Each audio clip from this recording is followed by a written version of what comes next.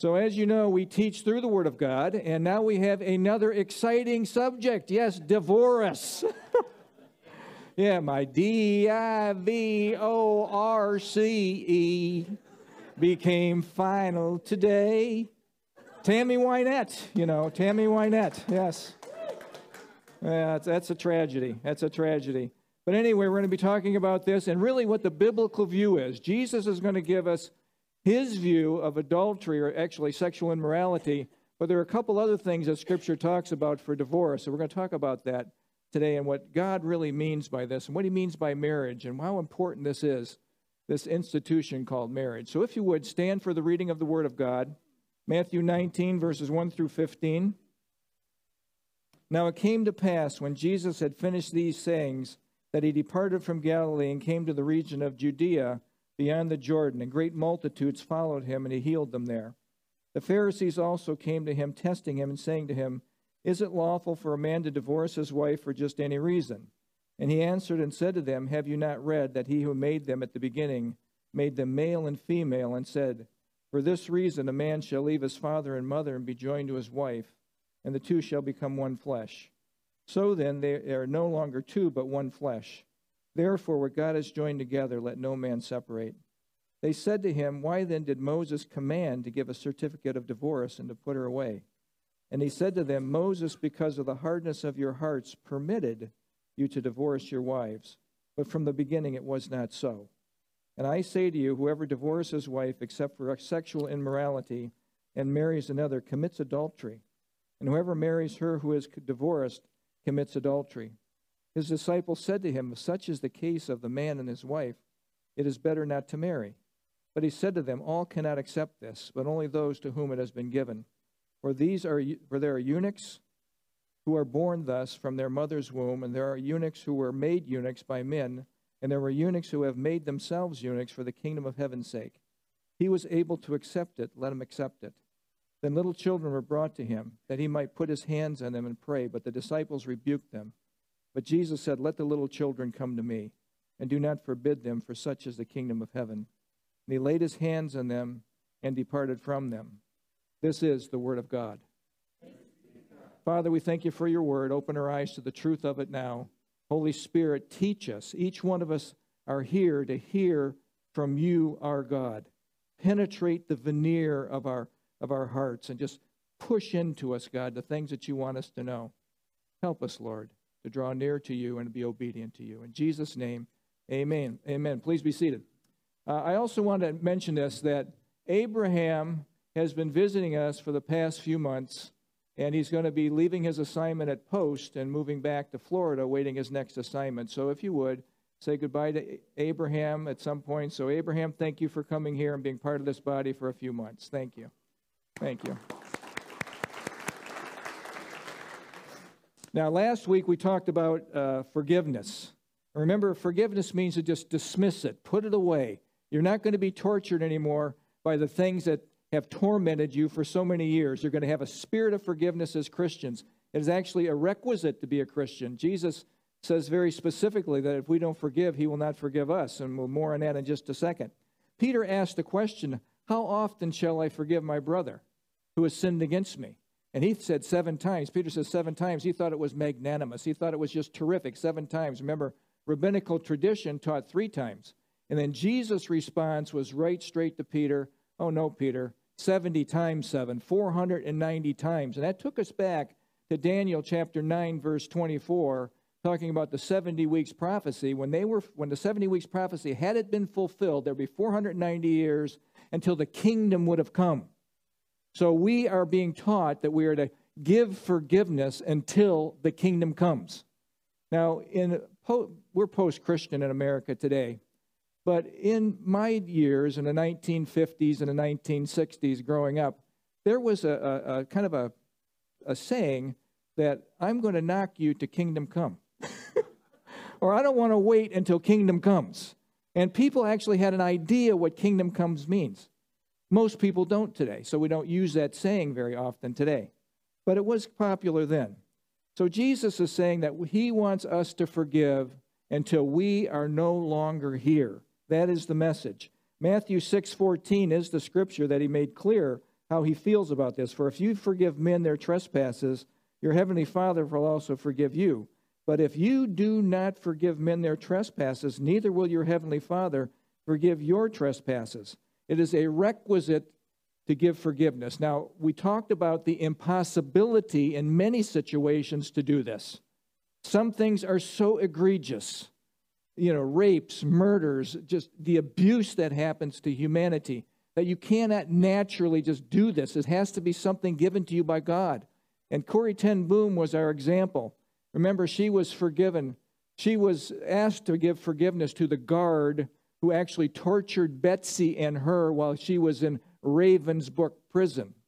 And she said when she finally was asked to give forgiveness, the guard speaks to her and says, I am a Christian, Corrie. Fraulein, I am a Christian, Fraulein. Would you forgive me for what I have done? And Corrie says, no, I can't. In her spirit, she's saying, no, I can't do this. This is impossible. But she knew that God expected her to do this. So as she reached out her hand to shake hands with this guy, she felt God's power just flow right through her, and she was able to give forgiveness, and then she was released from the torturers. Remember, if you harbor forgiveness, you'll be the one that suffers the torture. So it's very important to remember to forgive, and we forgive how long? Until kingdom comes, till it's all over. Now, when you forgive, you are set free. And Corrie had a couple pictures, or a couple things in pictures that I put up last time. I just want to review those. Number one, she said this: forgiveness is the key that unlocks the door of resentment and the handcuffs of hatred. What a wonderful word. The next one will come up. Forgiveness is setting the prisoner free, only to find out that the prisoner was me. And folks, if you do not forgive, you'll not be set free. So when you forgive, this is what happens to you. The next picture, like a little dove flying away, free at last, free at last. I am no longer under the heavy weight of unforgiveness. And so that's what we went through last week. This week we're going to be talking about divorce. So just a little introduction to this. Divorce comes from the word apopolo, and it means to let go, dismiss, or depart. And there's unending views on divorce in humans. Some people believe that you can never get divorced. Other people believe you can get divorced for anything. I'm just not happy. I'm just not happy. It's time to move on, that sort of thing. Well, Jesus had a view that we're going to be going through. Many of them, when these Pharisees asked the question, they were referring back to Deuteronomy 24:1. And they say this, how Moses instructed the nation on divorce. If she finds no favor in his eyes because he has found some indecency in her, then she can be put away. Put away. Again, in Jesus' days, there were two schools of thought. One was Shammai, Rabbi Shammai, very popular guy in Jesus' time. He was the conservative. He believed it was only for adultery. And then there was Rabbi Hillel. Rabbi Hillel was the liberal, that you can get a divorce for anything. And remember, it was a patriarchal society. The men ruled the society. So if they just felt like they were sick of their wife, they could make up anything and just dispose of her. And Hillel had a huge following, probably more than Shammai, because the men want their way. That's just what happens. But remember this. Throughout history, God's rules on divorce, now remember this, are meant to protect women. Protect the marriage covenant, but mostly women. Women were abused. Now, this is really throughout history. This has happened, but particularly in the time of Jesus, and we know this happens today. Women were abused, used, discarded, neglected, and violated. They were nothing but property for men and considered of less value, listen to this, than animals, land, or things. And divorce was rampant at the time of Jesus, and it's rampant today. Divorce requires a certificate then and a certificate now of divorce. Why is that? Because marriage is a public event where you come together before witnesses. So you're before witnesses, a public event to bring the marriage together, and it's a public event to dissolve the marriage so that the whole culture knows what's going on. So the certificate of divorce was at Jesus' time, and it even is till today. Every word commentary has this to say on this. A certificate of divorce was a legal contract necessitated by man's refusal to obey God's will. And it's for the whole population to know that this marriage covenant has been dissolved, sadly so. Sadly so. with this introduction, we're going to start our teaching. Now, in verse 1 and 2, Jesus is simply leaving Galilee and on his way to Jerusalem to be crucified. We're about 6 months before the cross. That's the picture here. So in verse 1 and 2, now it came to pass, when Jesus had finished these sayings about forgiveness and the unbelieving brother and that sort of thing that we went through in the past few weeks, that he departed from Galilee and came to the region of Judea beyond the Jordan, and great multitudes followed him there, and he healed them there. Now, again, it's time for Jesus to start his ministry, make his way to Jerusalem. It's a few months prior to the cross. Now, what is happening is that the Pharisees are continuing to ramp up pressure. And Jesus knows it's time. It was a specific time for him to move down and enter the time when he's going to go to the cross. And there's a map here that will actually show us he's in Galilee, he makes the trek down, and he ends up in this area called Perea. Now, Perea was ruled by Herod Antipas. Now, you may remember him as the guy that chopped off John the Baptist's head. So this is a Gentile area. He makes his way here. He heals some people, but at this place where he heals, he's confronted by the Pharisees. Wherever the people are hearing Jesus, you have the counter movement of the Pharisees. Wherever the word of God is given, you have the counter movement of Satan all the time. So remember that there's always going to be the pressure from the kingdom of darkness to try to help you not see the light.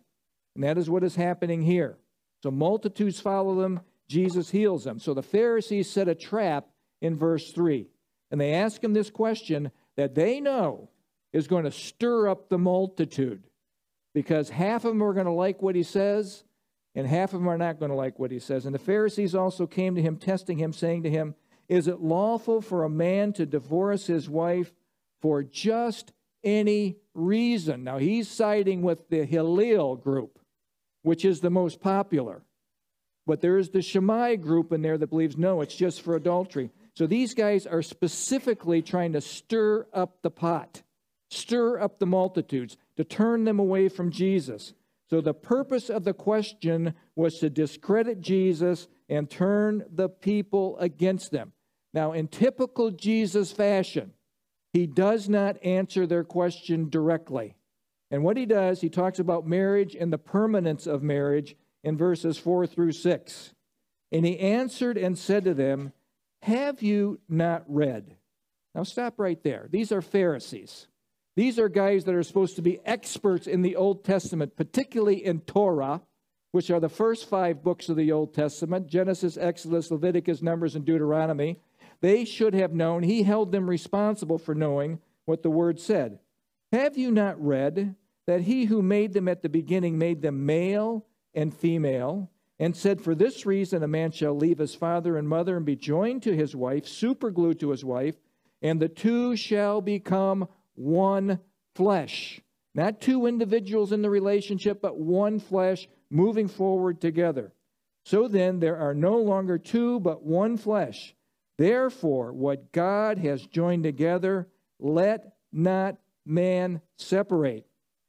Now, that is an important concept. So he doesn't answer their question. He doesn't get into the debate with Shammai and Hillel. He goes right to the root of the problem. He goes right back to Genesis. So in typical Jesus fashion, he does not answer the question. He takes these Torah experts back to Genesis.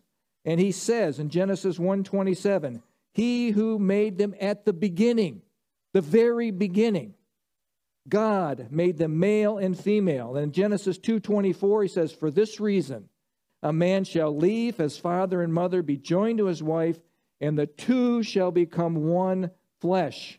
Now, I want to take a pause here and think about what Jesus said, particularly in verse 127.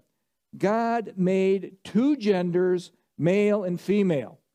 Can anybody say amen to that? Yes, men and women, that's it. Okay, that's the genders. That's the genders. There's a difference between a man and a woman. You are either born a man or you are born a woman. That's simple. Now, what has happened in our nation? We have twisted this. We have gone along with all kinds of perversions that counter what God is saying here. We can never buy into that. Remember in Deuteronomy 28:28, I've mentioned this many times, the nation of Israel, when it left the true God, God says, this will be what happens to you. When a nation of America has left the true God, this, I believe, is happening to them. I will strike you, God says, with madness, confusion, and blindness of heart. And when you start looking as men being women and women being men, folks, that's madness, that's blindness, that's confusion of heart. You are under the judgment of God when that happens. Now think about what's entered our land. In the 1990s, our vocabulary started to change. It was only then that we started to hear the words cisgender, binary, non-binary, agender, bigender, all this gender stuff, instead of boy, girl, man, woman. Very simple with God. And on it goes. Now this thinking that has permeated our culture has been supported by all these things that undergird the culture. What do I mean? Education, arts, media, government, big business, and even sports is entered into this domain. And this crazy thinking has come into churches. You know, Sarah Huckabee had it right. There's a big difference between normal and crazy. And crazy has come into our land. Crazy has come in. You throw out God, enter madness, blindness, and confusion of hearts. Now, for the man and the woman, the two must depart from their families. So departure is a big thing. There must be a departure from the parents. A man shall leave his father and mother, be joined to his wife. The two become one flesh and establish their home. Now, ladies, I'm basically talking to you, but this has to do to men too. But whenever you're looking for a spouse, somebody that you're going to be joined to forever, the two shall become one, you want to make sure that that person is a Christian that has a worldview like your worldview, to not be unequally yoked with an unbeliever. Scripture is very specific on this. There's no room for freelancing on this. Very specific. So women, look for a man that is a Christian. Man, look for a woman that is a Christian. Secondly, a man, now hear this, you are not ready to get married, young men, unless you can support your wife. That means you have a J-O-B. And that's not Job, but that is a job. And I'm not talking about a $3 an hour job. You have to be able to support your wife, have a job. And the third thing is the man is not ready until he has a home of some sort prepared for his bride. Okay, is that clear? 3 things. If you take anything away from this talk, 3 things. That would save so many problems. Secondly, there's dependency. The two must depend on one another.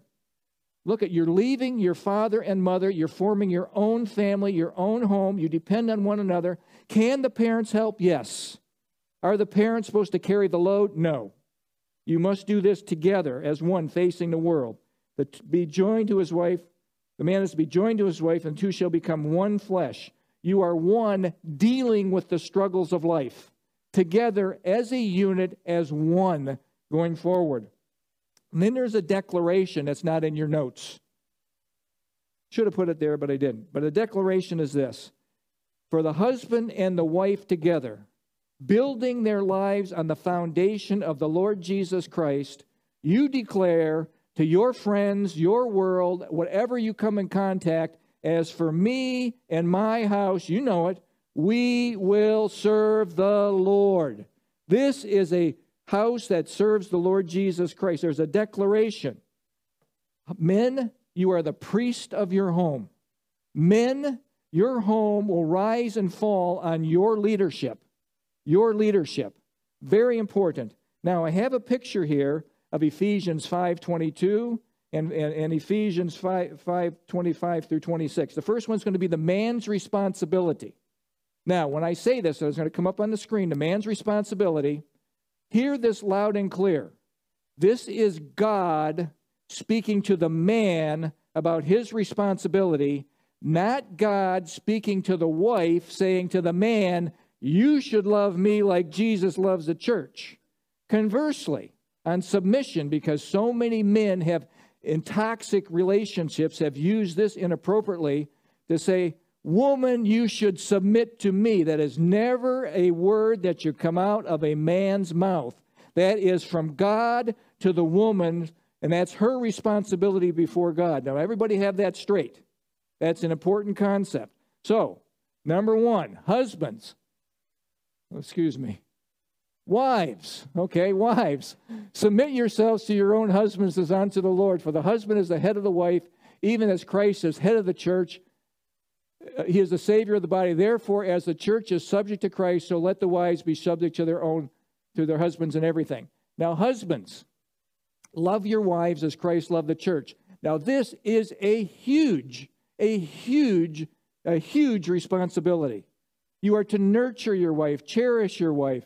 You are to sacrifice for your wife. This is sacrificial love, like Jesus did for us. Gave himself up, his desires, his will, for her to make her holy, cleansing her by washing of water with the word of God. You are to be the priest of your home, to bathe that home in the word of God, to encourage that home in the word of God. That is your responsibility. Now, as I'm running out of breath, hear this. I want to go to the next one, and it's going to get more exciting from here. The marriage is to be durable. Durability. The marriage covenant is durable until death. What God has joined together, let no man separate or put us under. Listen, when you made your covenantal agreement to be married, most of you made your covenantal agreement before God, because that's who the covenant is made with, one another, husbands and wife together.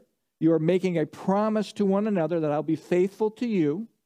And thirdly, you're making a covenantal agreement before the witnesses that are before you. Three entities, God the main one. You're married under a covenant. You promise to God that I will stay in this relationship. That's what it is. Now, I want to show you this triangle. Most of you have seen this before, but I think this is really important. So husbands, that starts with you. The stronger the relationship the husband has with the Lord, the more he is able to give his bride, watch this, love, service, compassion, gentleness, faithfulness. Now, what you don't see in here is manipulation, degrading, exploiting, that sort of thing. This is his responsibility. Now, the wife, the stronger the relationship the wife has with the Lord, the more she is able to give her husband respect, honor, service, authority to lead the families onto the Lord. Now, hear this loud and clear. Husbands, if you do this, you help your wife submit and do this. Wives, if you do this, you help your husband love you as Christ loved the church and gave himself for her. And notice, as you grow closer to God, you will grow closer to one another. Important concept. If you have this happen, if you have, let's say, the husband's growing and the wife isn't, or vice versa, the distance stays the same. If neither one of you are growing, there is always going to be a distance. It cannot be the relationship that God wanted. So both of you submitting to God, drawing closer to God, will draw closer to one another. Then you have a chance for your marriage to survive, because I'm telling you that you have everything in this world pulling at you to separate that marriage relationship. Everything is trying to tear it apart. So, just one other anecdotal note for completeness. God established marriage. There is no such thing as a homosexual marriage. That is not a marriage. That is not what God has ordained. So please remember that. There is no such thing. In verses, I don't care if a popular singer says it is so. We'll leave it at that. Now, Jesus is going to talk about divorce in verse 7 through 9. Watch what he says. They said to Jesus, why then did Moses command to give a certificate of divorce and to put her away? Now notice what Jesus says. He said to them, Moses, because of the hardness of your hearts, permitted, not commanded, permitted you to divorce your wives. But from the beginning, this was not God's way. It wasn't so. And I say to you, whoever divorces his wife except for sexual immorality and marries another commits adultery, and whoever marries her who is divorced commits adultery. Now, Jesus is not mincing words here. He's not mincing words. So, again, what Moses taught, no way commands to get a divorce. It's a permission. Jesus makes it clear divorce was permitted because of the hardness of your hearts, the perverseness of your hearts, the stubbornness of your hearts. Now, what you want to know is that there is an exception clause to no divorce, and that is sexual immorality. Sexual immorality. Let me define this to you for the umpteenth time. Sexual immorality is any sexual act outside the marriage covenant. So, living together, adultery, bestiality, homosexuality, any other ality that you can think of that is not under the marriage covenant is against the precepts of God. It is not debatable. It is what God says. It is what God says. Now, reasons for divorce in Scripture. There are 3 of them. Number 1, no one can debate this one, death. Death of a spouse ends the marriage covenant. 1 Corinthians 7:39 and Romans 7:2. This is not in, it is in your notes. I did put it there. Okay. Sexual immorality, Matthew 5 and Matthew 19. Jesus spoke about this twice, so it's an important subject to him. And thirdly is desertion of the unbelieving spouse, 1 Corinthians 7:15. Now, hear this loud and clear. We are not to go beyond what is written, 1 Corinthians 4:6. We have to be true to Scripture. So, what is not addressed? What is not addressed? Abuse, emotional or physical. Drug or alcohol abuse. Don't check out with me yet, please. Crimes, financial mismanagement, gambling addictions, all the stuff, all the crud, all the nastiness that comes into relationships that drives people apart. That is not really mentioned in Scripture. Many consider a pattern of this behavior that I've just mentioned demonstrates that the person has abandoned or deserted the marriage covenant. And repeated abusive behavior, many believed a legitimate reason to separate. Okay? Now, take a pause. Because people can run with this and they can call anything abusive, like Hillel did. She burned the toast. She didn't make my eggs right. I want them over easy. She keeps messing that up. So I need to get rid of her. So that's not abuse, folks. When I'm talking about abuse, I'm talking about just violent, physical, emotional, spiritual abuse that just cuts to the core of a human being. So be very careful with this. Now, with this stated, now hear this. Now, this is a me statement, okay? And I feel somewhat uneasy with this, but I feel like I have to say it. With this stated, it is unlikely that God would expect anyone to live in continual, habitual, physical, spiritual, emotional abuse. It is unlikely because God is always trying to protect the weakest in the group, and that would be the woman in this situation who's being exploited mostly by men. It can happen the other way, particularly today as roles have changed so much. So it's important to this, and I would urge you, if you're living in those situations, get out. Get out. Separate, but take a pause. Do not jump to divorce, even in the most awful of situations. Separate first. Separate first. Hopefully, repentance and restoration is the goal of restoring that relationship. Do not rush to divorce. Remember, God is an expert. He is an expert at reconciling and bringing people back together. He is. The marriage covenant is sacred, and God can heal and restore any marriage if the couple would yield to God's way. The couple must yield. It must be both, not just one. Both must yield to God's way. Many impossible situations have been restored to the glory of God. Now the disciples, what do these guys do? Well, they're going to miss the point. Verse 10 through 12. The disciples said to him, if such is the case of a man with his wife, and then they make a statement. They don't even ask a question. It is better not to marry. They're telling Jesus it is better not to marry. Now again, they missed the point. The disciples are saying Jesus' parameters are so narrow, it is so difficult to stay in the marriage relationship that it would be better not to marry than to marry. Hear this loud and clear. Jesus is not saying that celibacy is better than marriage. He is not saying that. And I also want to take a little pause here before I go on any farther. If you've gotten divorced for non-biblical reasons, that is not the unforgivable sin. That can be repented of and forgiven, and you can move forward. So please remember that. Don't look at yourself as never being able to move past this. You can move past this. Now, what about this eunuch thing that he's talking about?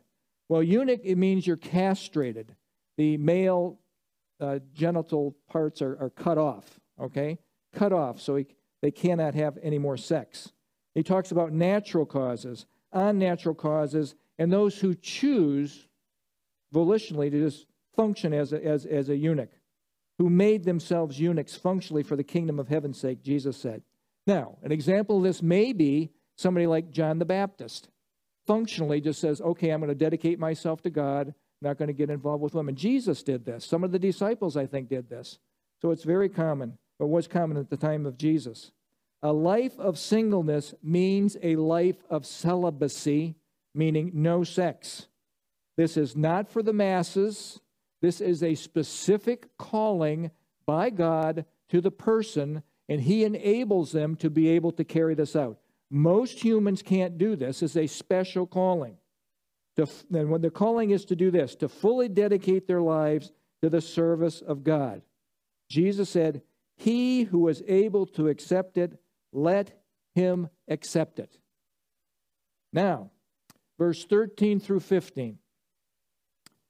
If this was a Sunday school class, we'd be having a lot of discussion right now, wouldn't we? A lot of discussion. Yes, we would. Now, Jesus is going to address the little children, and this is the second time. Matthew 18, the disciples are responding the very similar way. 13 through 15. Then little children were brought to him that he might put his hands on them and pray, but the disciples rebuked them. But Jesus said, let the little children come to me, and do not forbid them, for such is the kingdom of heaven. And he laid his hands on them and departed from them. Now, is it any coincidence that at this point in Jesus' teaching that he's talking about marriage and divorce, that he doesn't bring children into it? Bring the children unto me. Marriage produces children. And I would encourage you, dad and mom, bring your kids to Jesus. Bring your kids to Jesus.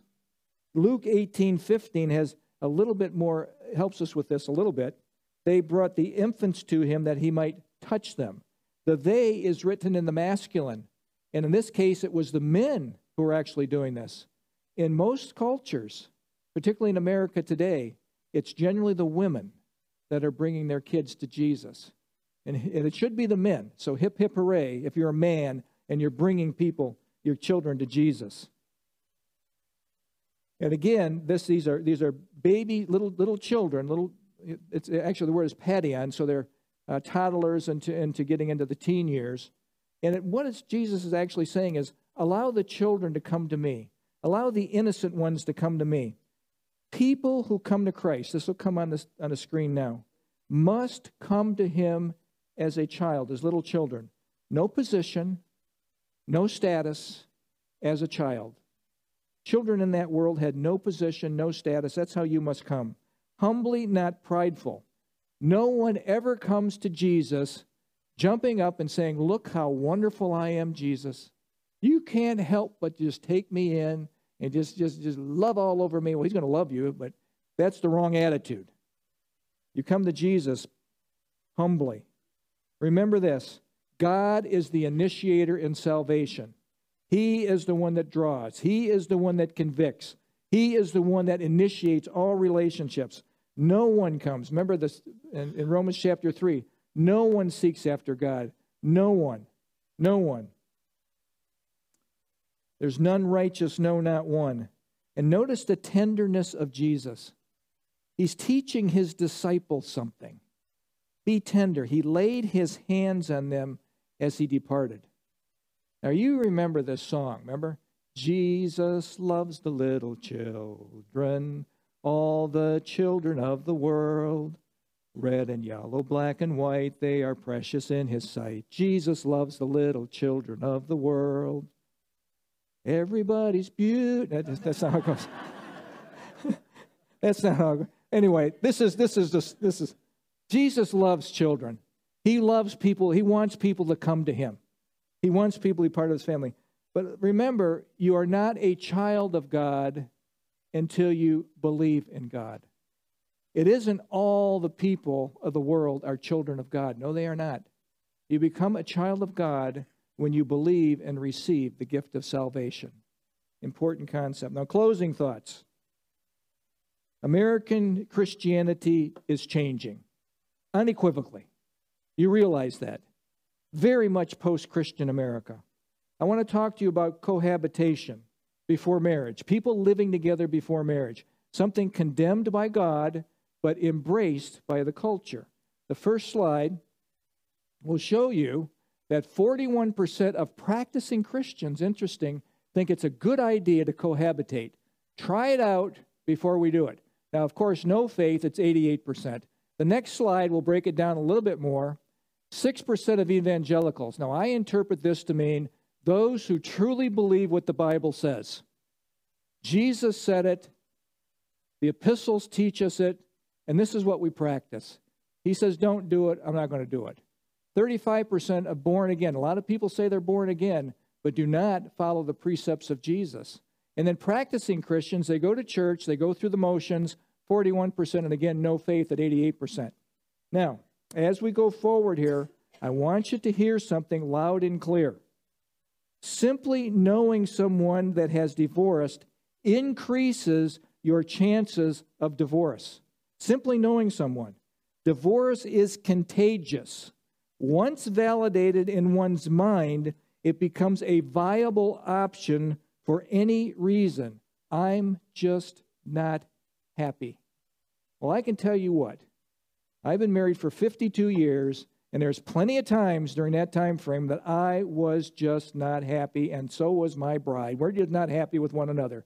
You know what? You slug it out. You go not physically. You work through the issues. You work through the issues together. That's what you are to do. You don't just throw it up in the air and give up. So, divorce and degrees of separation. Now, this next slide is an important one. 75%, this is interesting. If you come in contact, if in your family, a family member, a friend or a family member in close proximity to you, if they believe in divorce, it increases the likelihood that you will get divorced because they have validated your feelings. Remember, you can't go on your feelings. Do not trust your feelings. Please, do not trust your feelings. They trust their feelings, and 75%. If it's more distant, it goes down to 33%. Now, with that stated, did you know the statistics are even worse for people that marry a second and third time? This won't be on the screen. 67% of second marriages and 74% of third marriages end in divorce. So it doesn't get better and better with the subsequent one. With the next one. You have to follow the precepts of God, and I think that helps your marriage, gives it survivability. So follow the Jesus way. Divorce is a giant problem in our nation today, and the church is not exempt. Many people quote this, 50% of marriages end in divorce, which is about right. And they also say that in the church it's about 50%. Now, I got this information from Got Questions, who then excerpted their information from Barna. So George Barna and this woman named Shaunti Feldhahn examined the data pertaining to the divorce rate among Christians, and they found that the word Christian in the high numbers is anyone who just takes on the name. So like if you're born in America, you're a Christian. It doesn't mean you're a Christian. A Christian is a follower of the Lord Jesus Christ. Commit to, put your trust in Jesus Christ as your Savior. That is a Christian. Under the broad classification, the divorce rate is about the same. However, this will come up on the screen, the next slide. Those who are active in their church, those who are sold out to the Lord Jesus Christ, the divorce rate was 27 to 50% lower than the non-churched. That's amazing. Jesus does make a difference. Nominal Christians, those who take on the name of Christianity but really don't get involved with Christianity, they just have their little pass in their pocket just in case it's all true. And I said I'm a Christian, so I get into heaven. Oh, be careful, be careful. Those folks are 20% more likely than the general population to get divorced. So when people keep God at the center of their lives, marriage rates go down. Divorce rates go down. Marriages stay solid. The family, now this is another slide another thing that's going to come up on the screen, and I think you'll agree with this. The family is under attack in our world today. 3 entities, remember, the world system we're living in, your flesh nature that wants its way, and the devil stirring it all up. Those 3 entities. Now, I've excerpted these from several articles on marriage. The world thinks this way. They insist that sexual license has no consequences. That's how the world thinks. That divorce is liberating. That children are better off without both their biological parents. That a child can be raised by a man and his homosexual lover just as well. That marriage is oppressive unless it's between 2 people of the same sex, and then it's just celebrated like mad. That biological sex isn't real. That gender is whatever a person thinks in their mind. And that anyone who won't play along is a hateful bigot. And many other bizarre fantasies, end quote. We are being told that we should enthusiastically dismantle the traditional family. That the traditional family, the nuclear family as you know it, is passé. It's passé. No, it is not. The entire foundation of civilization is based upon what God calls family. The stronger the society's families, the stronger the society. Now, hear this, because we're talking about the world influencing us. World philosophy, embraced by our self-centered flesh nature. And every one of us is struggling with this flesh, okay? Wants its way now, stomps its feet, manipulates to get its way, promoted by the devil, is destroying what God loves and created. Now, what has happened? Now, we've gone through this verse several times in the last few weeks, so it's going to be very familiar with you. Let's go through it again. We inculcate, teach by repetition. So, 1 Timothy 4, verses 1 and 2. Now, the Spirit of the living God expressly says, this will happen, heads up, that in the latter times, as we get closer to the return of Jesus Christ, some who are in the faith will depart from the faith, giving heed, at least they look like they're in the faith, giving heed to deceiving spirits and doctrines of demons. Take a hard stop in that verse, because when you eliminate God from a culture, and this is a repeat from several times in the last few weeks, the void, the vacuum will be filled, and the gods of this world have come pouring in to the United States of America and have changed the view of humanity in this country.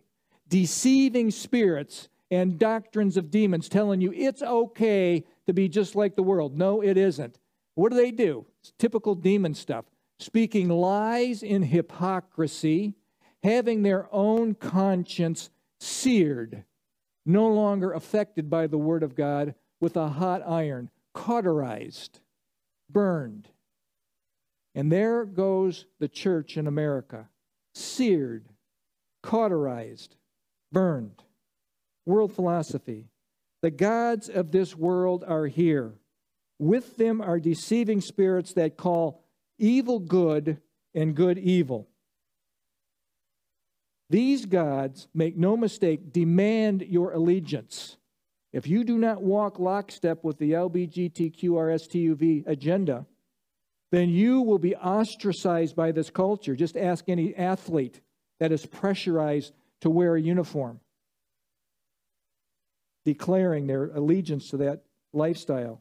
These gods demand you cave to their philosophies, and I would say to you, do not do it, men and women of God, men and women of honor, men and women with the Holy Spirit rod of iron up your spine that allows you to stand for truth. Don't do it. Colossians 2:8 says this, see to it, pay attention to this, see to it that no one, now who's no one? No one with a counter worldview to what God says. No one. That no one takes you captive through hollow and deceptive philosophy, which depends on human tradition and the basic principles of this world rather than on Christ. What is philosophy? The next slide will show you. Phileo is love. Sophia is wisdom. Put them together as philosophy, the love of wisdom. And it really is a love of worldly wisdom. There is a godly wisdom, but the world does not embrace that. It's a love of worldly wisdom in most part. But there is a philosophy that is godly wisdom. It is associated with His Word and what He says to us. Philosophy. Folks, God created the family. God created us male and female. Don't buy into the indoctrination, the gaslighting, the over and over telling you that there's umpteen different genders, that your kid can identify as a cat or a rat or whatever else. Don't buy into that. It is a lie. Satan hates what God loves. There is a systematic movement by the kingdom of darkness to dismantle the family. And divorce is part of this plan. Everyone's doing it. Starting new, that's going to make things better. Correcting my past mistakes. We just fell out of love. So why not just end the thing now? 67% of the second marriages fail, and 73% of the third. Folks, you have a chance. I don't care if you're married 15 times. If you say, I'm going to follow the Jesus way, you have a large, huge chance in being successful in your marriage. Follow His way. Real Christianity, following the Messiah, really, really, really makes a difference. God established marriage. One man, one woman for life. The two become one flesh. Marriage is a picture of Christ and His church. We are the bridegroom. Our bride is away. I am committing faithfulness to Him. He is faithful to me. He will come back and to receive me unto Himself, that where He is, there I will also be. Marriage is a picture of Christ in the church. Please, please don't break the picture. Fight for your marriage. I want to say this. I want to end this like this. Fight for your marriage. Do whatever you can to make the marriage work. Do your part. Do not be quick to say no mas. No more. No more. Don't be too quick. Allow the world to see that Christ really does make a difference in your life. Now, what I am not saying no divorce ever. There are biblical reasons. There are situations that are so egregiously abusive that, in my opinion, that God gives, I'm not saying an open door. Separate from those things, and if you have to progress, then you progress. I would encourage you, work on it, work on it, work on it, struggle with it, struggle with it, struggle with it. But I understand those extreme abusive situations. And I do not believe it is the heart of God for a woman to be battered year after year after year after year, or a man, because it can go both ways in this culture, like I said. And I don't want to go beyond what is written. So, Lord, please forgive me if I'm saying something that isn't of you. Please. And I am saying, fight for your marriage. It is a witness to the world that you have been with Jesus. Proceed slowly and exhaust all options before proceeding with divorce. Now, I want to leave you with two pictures. Please, calling all believers to follow the Jesus way. Number one, Jesus said, come and follow me. Come and follow me. That's what you do when you say, I believe in Jesus Christ as my Savior. You are committing to follow him. These are not just words that you use to get a ticket to get into heaven. These are words that you use and say, no, my loyalty is changed from the kingdom of darkness, doing it that way, to the kingdom of light, living my life this way. That's the difference. Come, follow me. And then the next picture, I love this too. Following Jesus, the Jesus way. Folks, if you do this, look, marriage is hard. I don't care. In the best of situations, you're bringing two sinning people together that have their own will and their own ways. But if you submit to the Lord Jesus Christ, if you do it his way, then you have the greatest opportunity for your marriage, not just to survive the thing. That's not what you want. You want to thrive in your marriage. You want to be bound together with your spouse, super glued together, enjoying life together and enjoying one another. Husbands, love your wives as Christ loved the church and gave himself for her, that he might sanctify her and cleanse her by the washing of the water with the word. And wives, submit to your own husbands as to the Lord. If we do these things, you can have a marriage that will thrive. Let's pray. Father, we thank you for this time. Lord, this is a hard teaching on divorce. It is so difficult, Lord. It is difficult. I know it is. I've met with so many people that have struggled with so many things over these years. And Lord, some of them have survived and thrived, and some of them unfortunately didn't.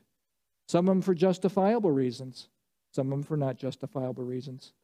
Lord, thank you that you've helped us to know that divorce is not the unforgivable sin, that we can repent, we can turn our eyes to you, and we can move forward. I pray today that you'll work in the hearts of each one of us, and not just on this subject of divorce, Lord. It's so hard and so difficult, but just on the subject of life, that we would truly commit ourselves to following you, to living our lives the Jesus way. Not freelancing, doing what I feel like doing and adding a little bit of Jesus. That's the ticket to misery. But take the ticket to success and say, Lord Jesus, I will do things your way no matter what. You are the way, the truth, and the life. I will follow you, my King. In Jesus' name, amen.